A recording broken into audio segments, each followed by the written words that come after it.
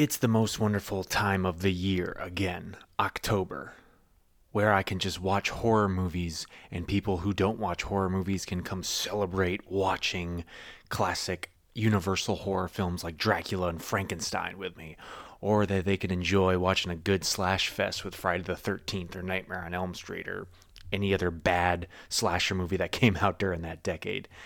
It's where everybody kind of lets their freak flag fly a little bit. But I'm a year-round horror guy, and obviously, as you know, there's a good horror theme to this show. I talk to a lot of directors that work in the genre for multiple reasons, because I think they have a very high intellect of the world.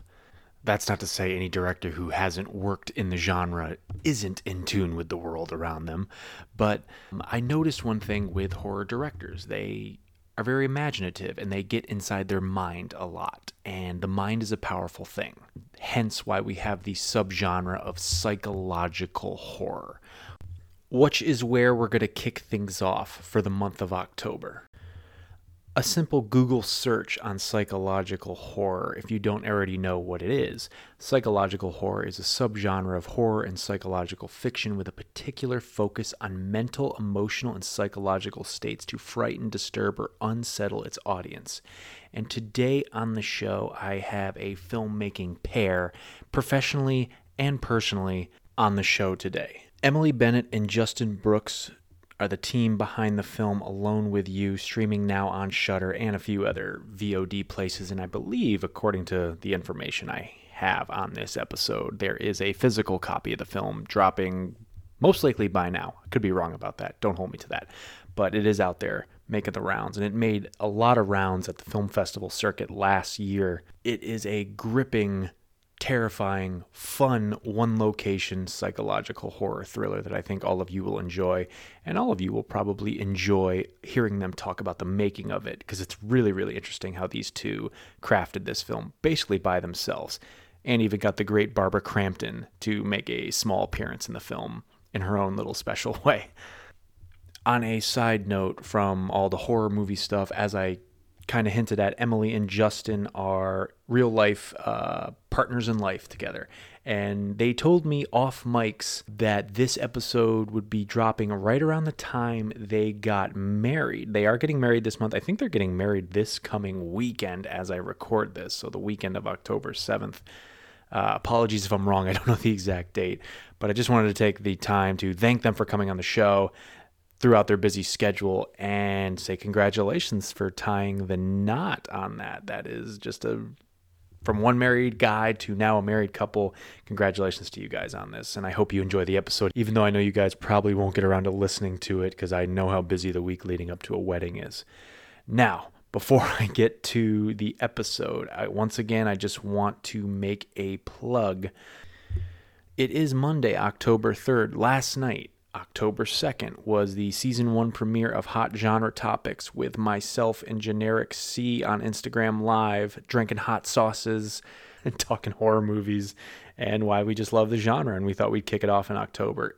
If you happen to have missed it, there will be some places where you can catch it, re-airs during the week. If you follow me on Instagram, Facebook, I guess I should start getting more active on Twitter. I'll be resharing some links of where you can check it out. We just, got to solidify maybe how we're going to maybe do some re-airs and stuff. Obviously, YouTube links and whatnot and everything. But it is on Instagram Live bi-weekly for the next probably 8 to 10 weeks for season 1. Hopefully, I don't know. We haven't cut the first episode yet as I record this intro. Hopefully it went well. And we're really excited to do it. And we're really excited to keep doing it. So with all that said, let's get to the interview and today's episode with Emily and Justin. Welcome to the basement.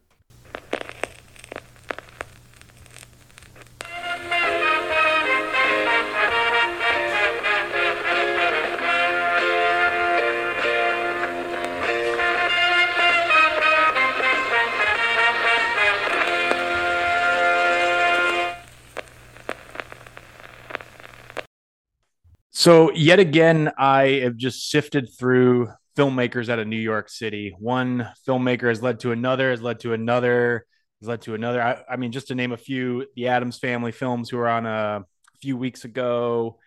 Larry Fessenden from back in November, Jeremiah Kipp, who I think when he posts, I give him a shout out like once a week on this show. When he posts about a filmmaker releasing something, I go, I'm going to track them down. Well, I got a hell of a pair here that has a great film streaming on Shudder right now. A lot of short films leading up to that film as well. Emily Bennett, Justin Brooks, welcome to Tyler Geis's basement. Hey, Thanks for having us in the yeah, basement. You guys look like you're in a basement. I have a window right close. here. We're, I guess, relatively close to an attic. Uh, we're opposite sides. Yeah. Okay. Cool. Yeah, I gotta. I don't know. Maybe I should change this to Tyler's office or something because it's not the reason why I call it the basement. Just to give you guys a little of a backstory. Like I was thinking of an I when someone told me like you should do a podcast, and everybody told me you should do a podcast. I was like, what the hell am I gonna name it? Like I don't know. And I was just like, I was a 13-year-old kid who just watched movies religiously in my parents' basement. Hmm. Friends would come over, hang out in my parents' basement, drink Mhm. drank my mom's wine in a box, and The Franzia. yeah, so like yeah, exactly actually. So I was just like, yeah, I'll just go out the basement, whatever. And here we are a year and a half later. Hey So man, cool. it's the radio. No one knows you're not in a basement. That's right. Yeah, but Guys, there's like Tyler's in a basement right now. He's lying. He's not in the office. there's the whole vid casting thing. So like people have sets now and everything, and Yeah. I don't know, but I don't got that kind of budget, at least not right now. But so the film is Alone with You. I caught it a couple weeks ago. I think I reached out to Justin. I reached out to you first, and then I think I tried to reach out to Emily's agent, but then she just hopped on the email thread. And Yeah. so it's really awesome to have you both here to talk about making this cool film that I heard was conceived during lockdown. It was, Yeah. yeah. That entire like soup to nuts. This movie was made during lockdown. I definitely got serious lockdown vibes. Like, Yeah. real quick, we'll touch on it in a little bit. I kind of want to get to know you guys and let the audience get to know y'all a little bit. Y'all, sorry. But what's the elevator pitch on this movie? The elevator pitch is so just a little backstory before the elevator pitch. So Justin and I are partners in real life. We're Yeah, actually getting married in October. Um, congratulations. Thank Thank you. you. But I had actually just moved in with Justin into the apartment that is featured in Alone with You. I moved in with him a month before lockdown. So this so Alone with You, uh we had been working on a different film together, not with me in it, to co-write, co-direct with the same producers attached, Andrew Corkin and Theo James. Lockdown happened, everything shut down, but we were like, well, you've got all the equipment, I'm an actor, let's make something. So we would basically, all of the parks in New York City were shut down during the Mm. pandemic, but there was a graveyard open. So we would spend our days walking through a graveyard in Brooklyn. And we were like, well, we can make short films. We made two short films, Pains, written and directed by Justin, Bed, written and directed by me. And we were like, well, how hard could it be to make a feature?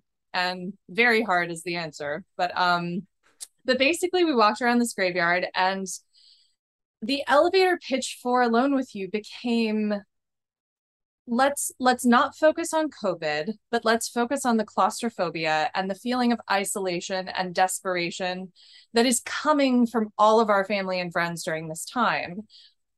We really wanted to focus on existential horror and the feeling of losing oneself.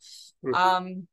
So those were the themes we wanted to explore. So the elevator pitch for Alone with You that we took to our producers was, Charlie is a romantic. She's in a relationship that she has been struggling to keep good for a while. It's the night of her anniversary with her love, Simone, and she is determined to make this night one to remember. But as she starts to realize Simone might not be coming home, the door is locked.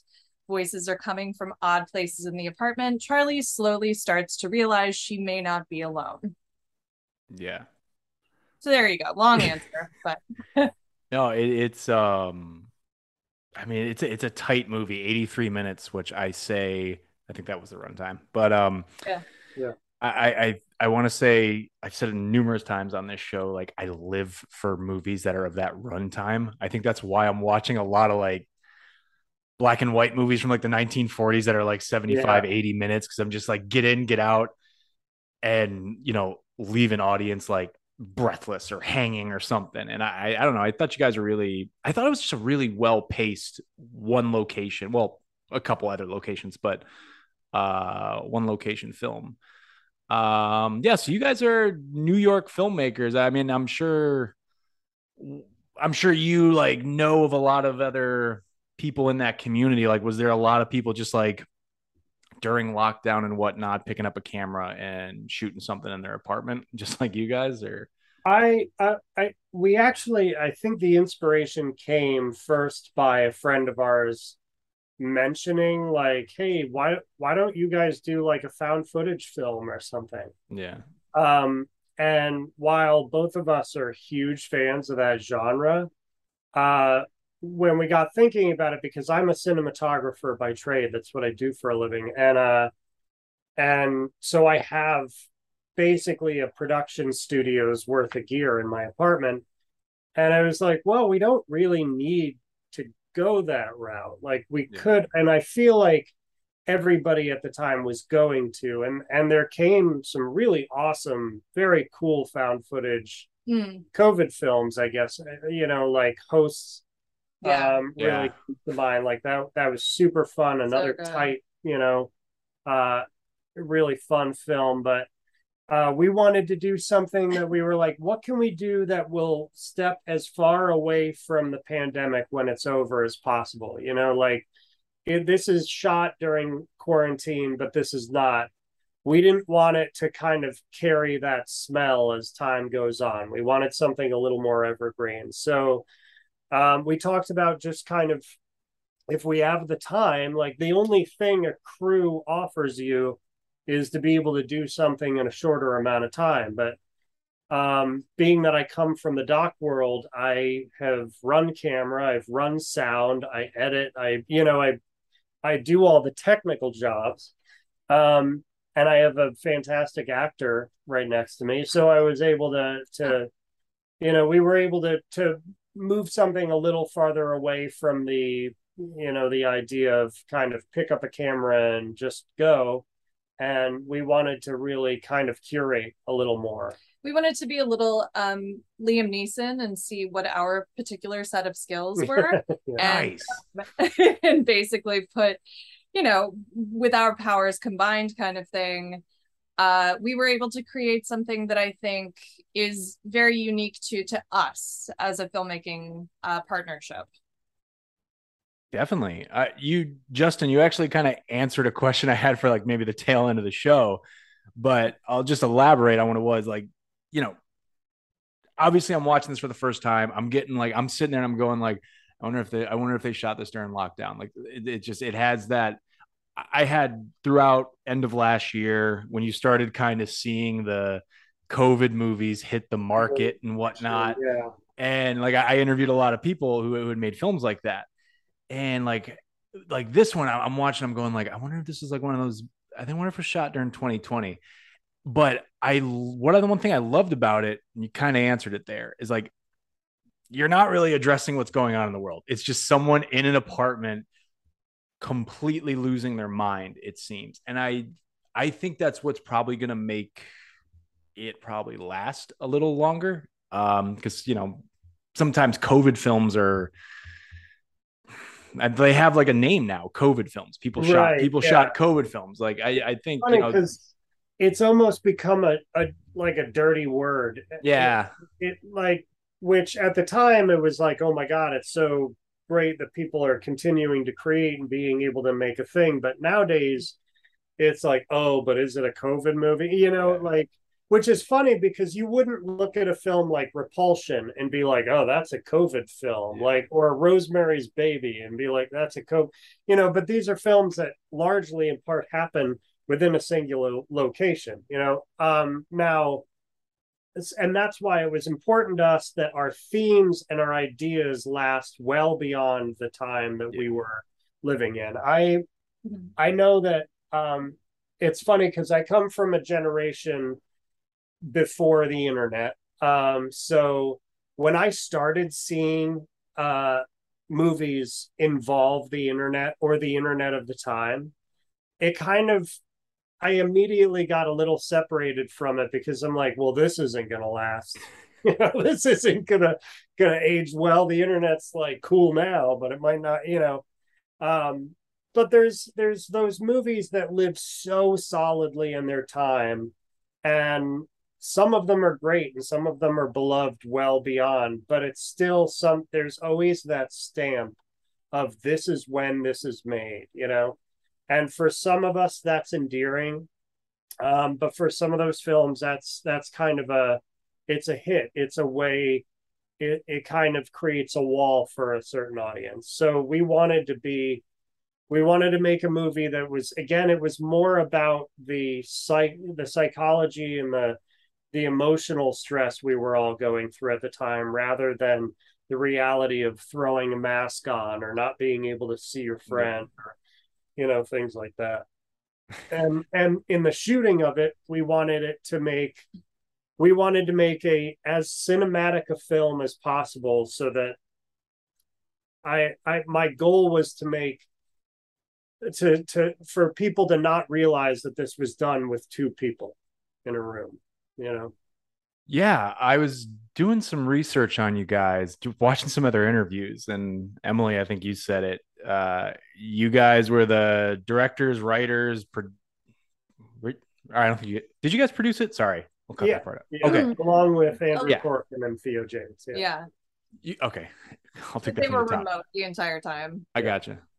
You guys were the directors, writers, producers, cinematographers, obviously, gaffers, grips. Like, it was just you two doing that, and you guys were pretty much the whole crew on that. And I was shocked to hear that, because it felt like I mean, obviously maybe a small setup, but it felt still very big. Like, the camera angles, it's not just like always kind of like a one continuous shot kind of thing. I mean, I'm not a cinematographer. I don't want to get too technical with terms and be wrong, but no, it felt like, for one location, primarily one location kind of thing, it didn't feel like there was just two people making the movie. And sometimes you can feel that. So Thank it's cool. you.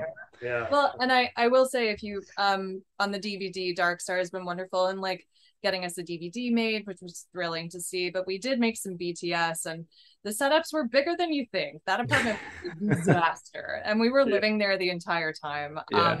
But like what Justin said, where we were lacking crew, we had time. So I would wake up in the morning. I was our AD. I would make the schedule. I would help him gaff and grip, and then eventually would put on my my Charlie playlist. I had a playlist I would listen to just kind of get in the mood, get in character. I would go put on hair and makeup. Justin would finish setting up, and we would shoot, and we blacked out all the windows so that we could keep somewhat of a normal working schedule. But yeah, we did that for about a month and a half, 2 months, with only like a day or two off. So again, like I said, I mean, crew affords you, I mean, having a crew is wonderful. I don't want to downplay. I want to have a crew all the time. It's all the time. Surrounding yourself with other artists within the industry helps dramatically, but they also afford you time. They, instead of taking the 15 minutes it takes to set up your lights, set up your camera and whatnot, you've got somebody doing those other things while you focus on one. That's great. Mm-hmm. But what we were able to do, thanks to understanding we had this amount of time, we wanted to make sure that we did have a different setup, a different kind of look. Everything was really curated, and it was a big thing for us to make sure that apartment didn't become boring. Mm-hmm. Because that is definitely that's a fear for sure. I mean, we are legitimately in the same rooms throughout the entire film, with some exception. And if you shoot that relatively flatly, that's going to get monotonous, you know. Yeah. So that was a big conversation at the beginning of the film between Emily and I. Like, while I'm the cinematographer for the movie, both of us sat down. We're like, how do we break this space up? How do we break time up? How do we not make this be the same bloody shot every other frame, you know? Yeah. So I'm glad it came through. It was scary because it's like you don't know until it's done. Did this work? You know? Yeah.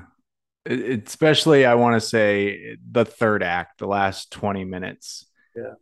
It's like, I mean, I don't know from a technical standpoint what you guys did, but it just feels like we're not even in the apartment anymore. Like we're in like the depths of hell right now. Good. That was the hope. What were like, I guess this is almost kind of, well, it's a question for both of you, but when you guys were crafting this, I know some filmmakers like to maybe completely ignore watching some stuff that could inspire what they're trying to make, or they actually are sitting down and thinking of references. Were you guys like going to your filmmaking inspirations, or, you know, what were you kind of drawing from when you were creating this? Yeah, I mean, we're both, yes, we were watching some reference films. You know, we're massive fans of 70s horror, so we would go back to classics like Don't Look Now, which I think is one of the best edited horror films ever made. I'd have to agree. Yeah. Such inspiration from that. But we also, you know, we've been compared to Repulsion before, but honestly we look to Polanski's The Tenant quite a lot. Oh, I didn't think about that. Now that you say that, oh, good one. All right. massive inspiration, and it's where the character name Simone comes from, because Simone is the ghost in The Tenant, so that is directly where her name comes from. We also watched Identity, we watched 1408, we would, you know, various films like that had high production value while being claustrophobic. We watched what's the Elizabeth Olsen one? House at the end of that's Dark House. Dark House, yeah. Dark House. Do you remember that one? It's like a one take Elizabeth Olsen. It's from the same directors that did the Open Water. I haven't seen it, but when you mentioned Elizabeth Olsen, I was like, I think I heard a few years back about it. I think this was like before, like she's an Avenger, right? Like before Avenger. Yeah. I think it was after Martha Marcy before Avenging. Yeah.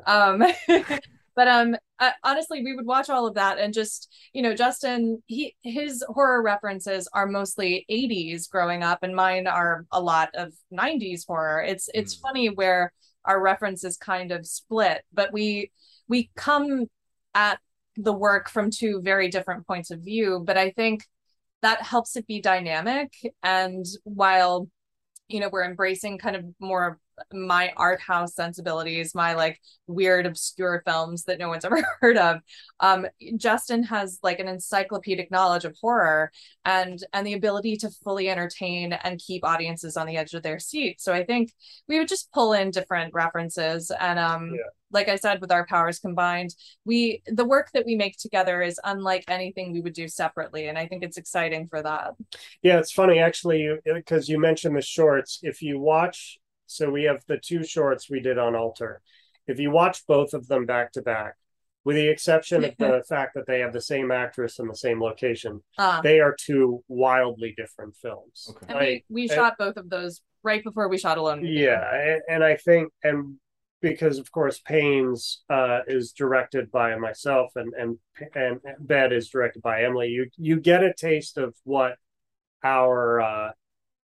we each bring to the genre separately, which is very different. But it's also like when talking about inspiration, so Alone with You didn't come from nothing. When we were taking those walks in the cemetery, we kind of were rifling through our work, because we write and we create all the time. So there's stuff just sitting in the closet waiting to be pulled out, and we came across a short film I had written a year before, Mhm. um, for actually intended for a friend of Emily's because I kept on shooting shorts with Emily in them, and I was like, it'd be helpful to have someone else on my reel, so I wrote this with the intention of bringing on her friend Kyle, a very talented actor, uh, and and it was actually more inspired by um, horror video games that I really enjoy. Uh, Nice.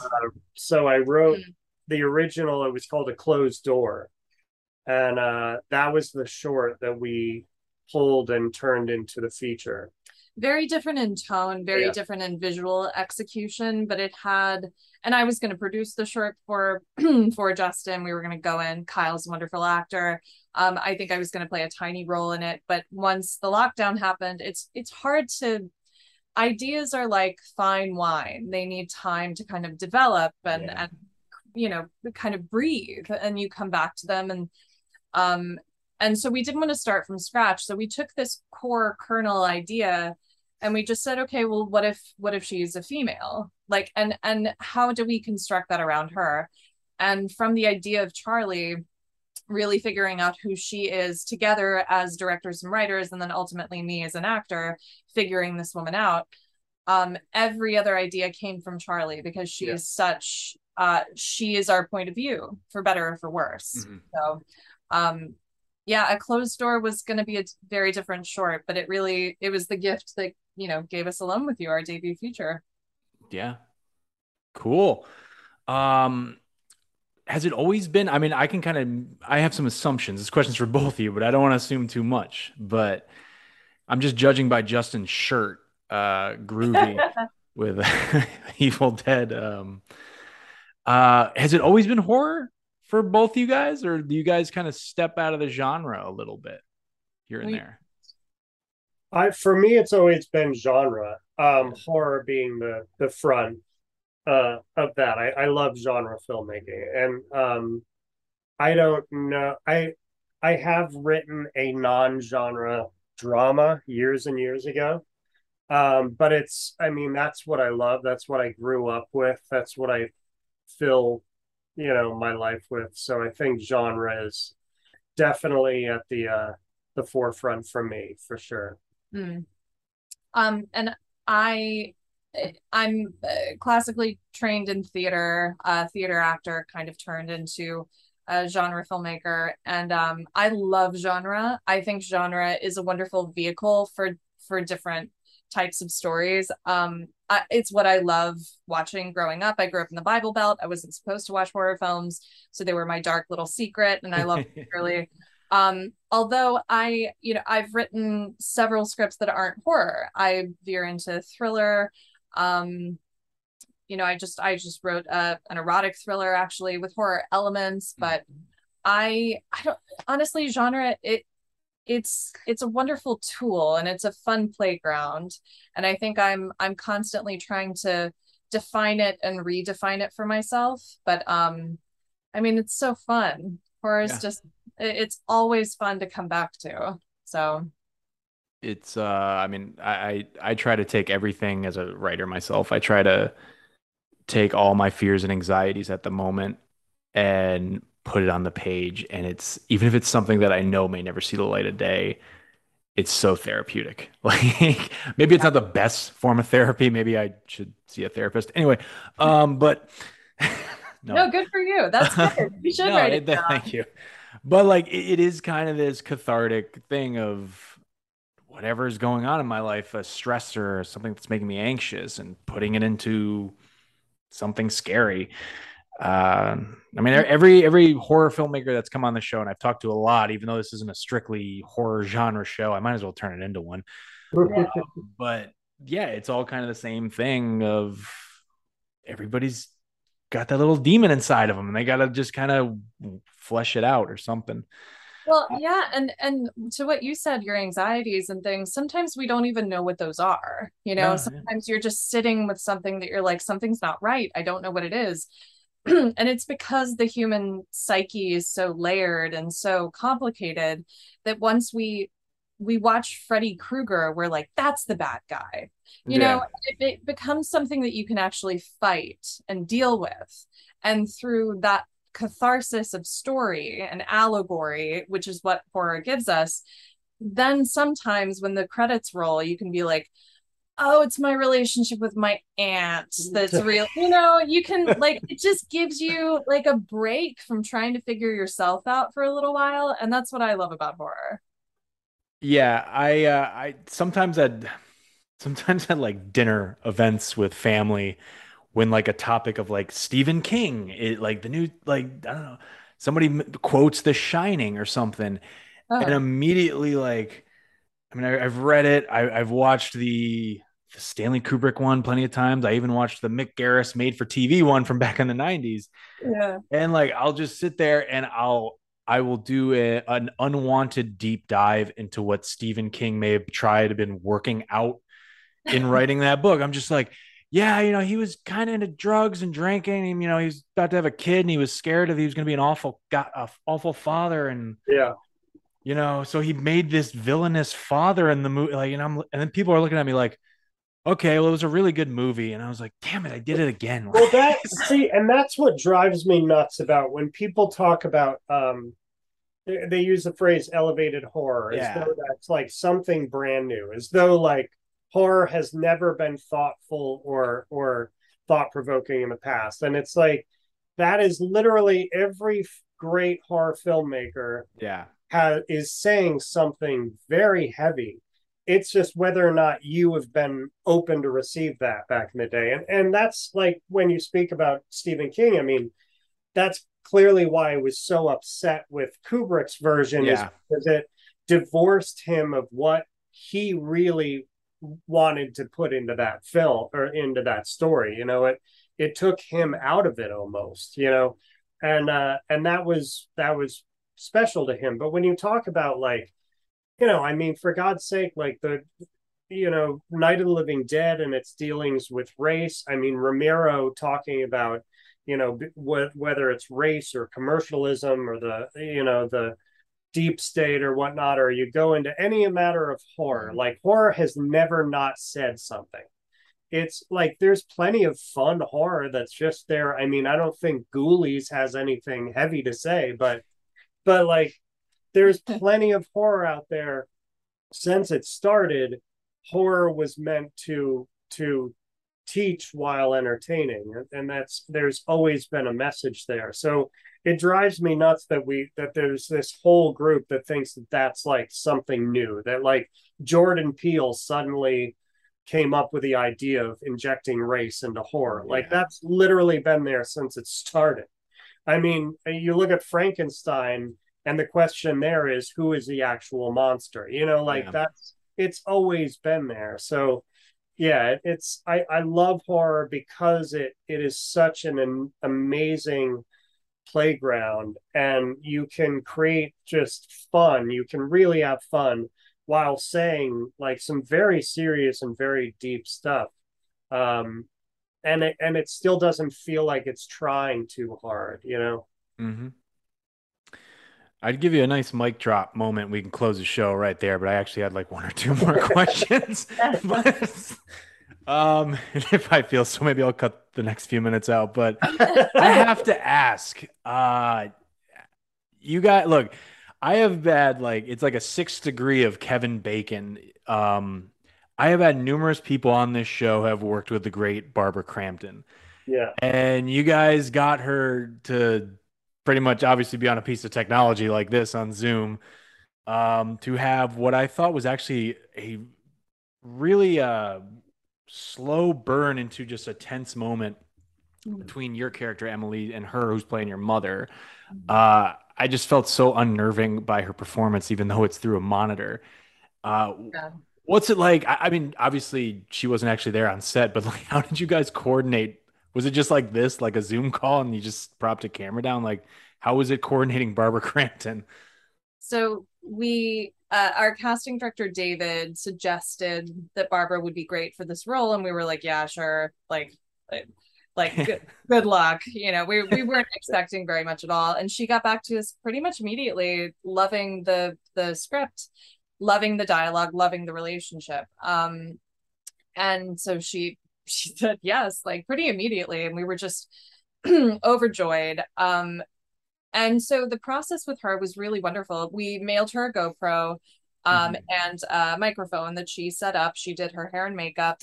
We had a rehearsal day with her, which was so generous of her, talking through the relationship, and me as an actor really trying to figure out how to relate to her and what our backstory was. Lots of conversations, actor to actor, and then obviously directors to actor as well.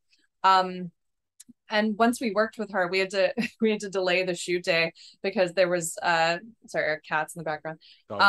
We she had a bunch of like chainsaw guys like cutting down trees in her neighborhood one day, so we had to delay the shoot day one day. But the actual shoot itself, we were there only to capture her performance. So I was on Zoom.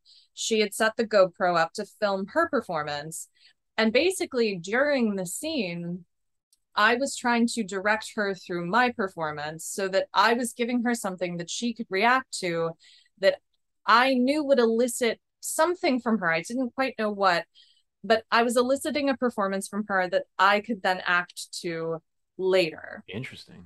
So it was a very complicated, choreographed, technical, emotional kind of day with her. And we had, you know, she was wonderful. We had her for a full day, and we just did take after take after take, never capturing my side. We had some camera set up. I think we may have used like 1 or 2 shots from me actually zooming with Barbara. Yeah, mainly as a safety. Mainly as a safety, for wides, for establishing shots, but mostly we were there to capture her.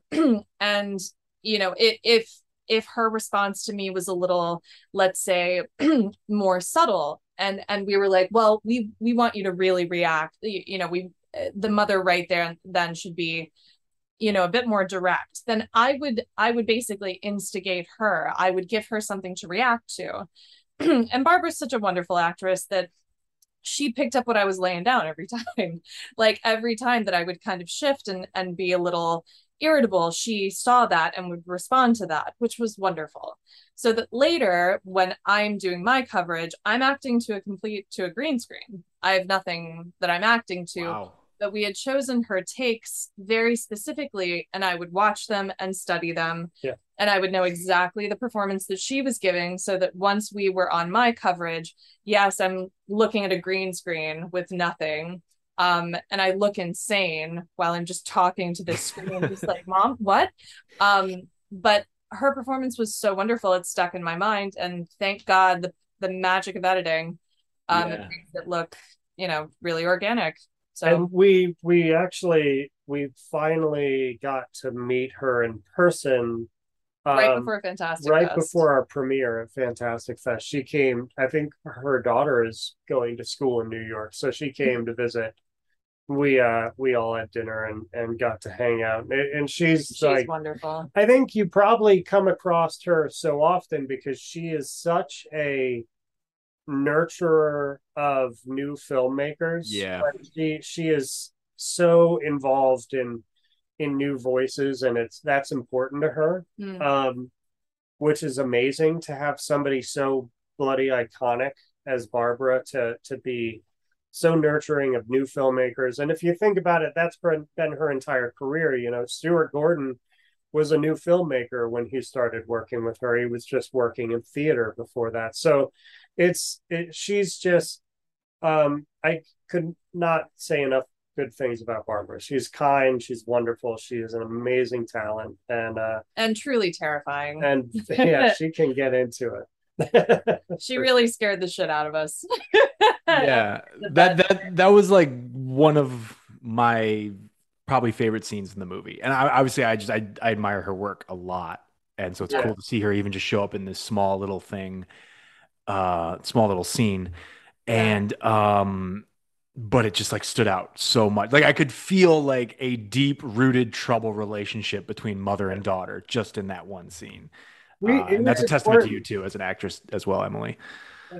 It was Um, super important to us, that scene, because I yeah, think that does a lot to explain to you who we are dealing with. You know, like yeah, if it weren't for Barbara's character, you wouldn't really understand the background and the build of who Charlie is and what she comes from. You And the know, stakes there's of her being in a same-sex relationship and yeah, yeah. the massive life choice that is for someone like Charlie, who was raised in a very conservative upbringing, clearly, and has made a choice for herself to follow her heart. Mhm. And the trouble that seems to bring to her interpersonal relationships in her family, which is, that was massively important. And Barbara just gave us so much history in Charlie, just in her performance alone. I can't forget also Dora Madison, who yeah, Yeah. is the friend at the club, Yeah. and that oh my, like as the movie goes on, like her character, who's kind of just like the Barbara Crampton setup, just very haunting. Like at first, it's just kind of like annoying, but like I didn't even think you'd go back to that character. But like as it goes on, and she's going deeper and deeper into madness, Hmm. I think her character was just so haunting. Like, well, did you yeah. kind of do the same setup for her with like a green screen on a phone and a GoPro, or did you just FaceTime? No, Yeah. that was the same. Technically, it was the same setup. However, I believe most of her stuff we would talk about, we would work through, we would direct her, and then she kind of stepped away and had a friend of hers read off camera with her as she did, because Yeah. she actually recorded her stuff on the phone. That was the it drives me nuts when people are like doing a FaceTime and it's clearly like the FaceTime was shot on an Arri Alexa, but Yeah. into a I'm like, we all know And that's like not what a perfectly fucking cell phone framed. looks like. Yeah. Yeah. Yeah. Yeah. So We were like so up your nose, like just Yeah. It's supposed to be messy. Like, yeah, that's the thing. And I'm like, why would I take the time to try to make a beautiful thing messy if we can just, yeah. do, so she did it. She did all that herself and she did wonderfully. And she's one of the funniest human beings I think I've ever like yeah. the outtakes from her stuff are, I'm, they had me dying. I was like, Some of them are on the DVD, by the way. You yeah, can Okay. see for so bloopers. funny. She is such a funny woman. She is just also just like one of the most like just full of energy, like ready to go. But we But wanted to take that character and really give her a journey as well. I think Yeah. all the characters in this film are female, and that was for a reason. Any speaking voice or character is female. And we wanted to give yeah, all of them, even if it's a short arc, we wanted to give Thea an arc too. And I'm so glad you found her kind of chilling at the end, because that was definitely the Yeah. Yeah. It was kind of nightmare fuel. I don't know, I guess, but it was definitely pretty, yeah, messed up, she's such a haunting. talent. Yeah. yeah. What would you maybe just like? You guys seem to come from different backgrounds of subgenres and horror. You guys like, what would you put this? What would you label Alone with You as? Is it psychological horror? Because there's some art house feel to it. Also, I feel like those shots on the beach feel. I remember just like sitting there. I'm like, ah, oh, cool. It's gonna be like a Terrence Malick esque horror movie right now. But like, what would you kind of label it as? If you want to put a label, sometimes it's hard to. I understand. Yeah. I mean, I would say it's a psychological thriller horror film about the horrors of relationships and how those define us and rip us apart.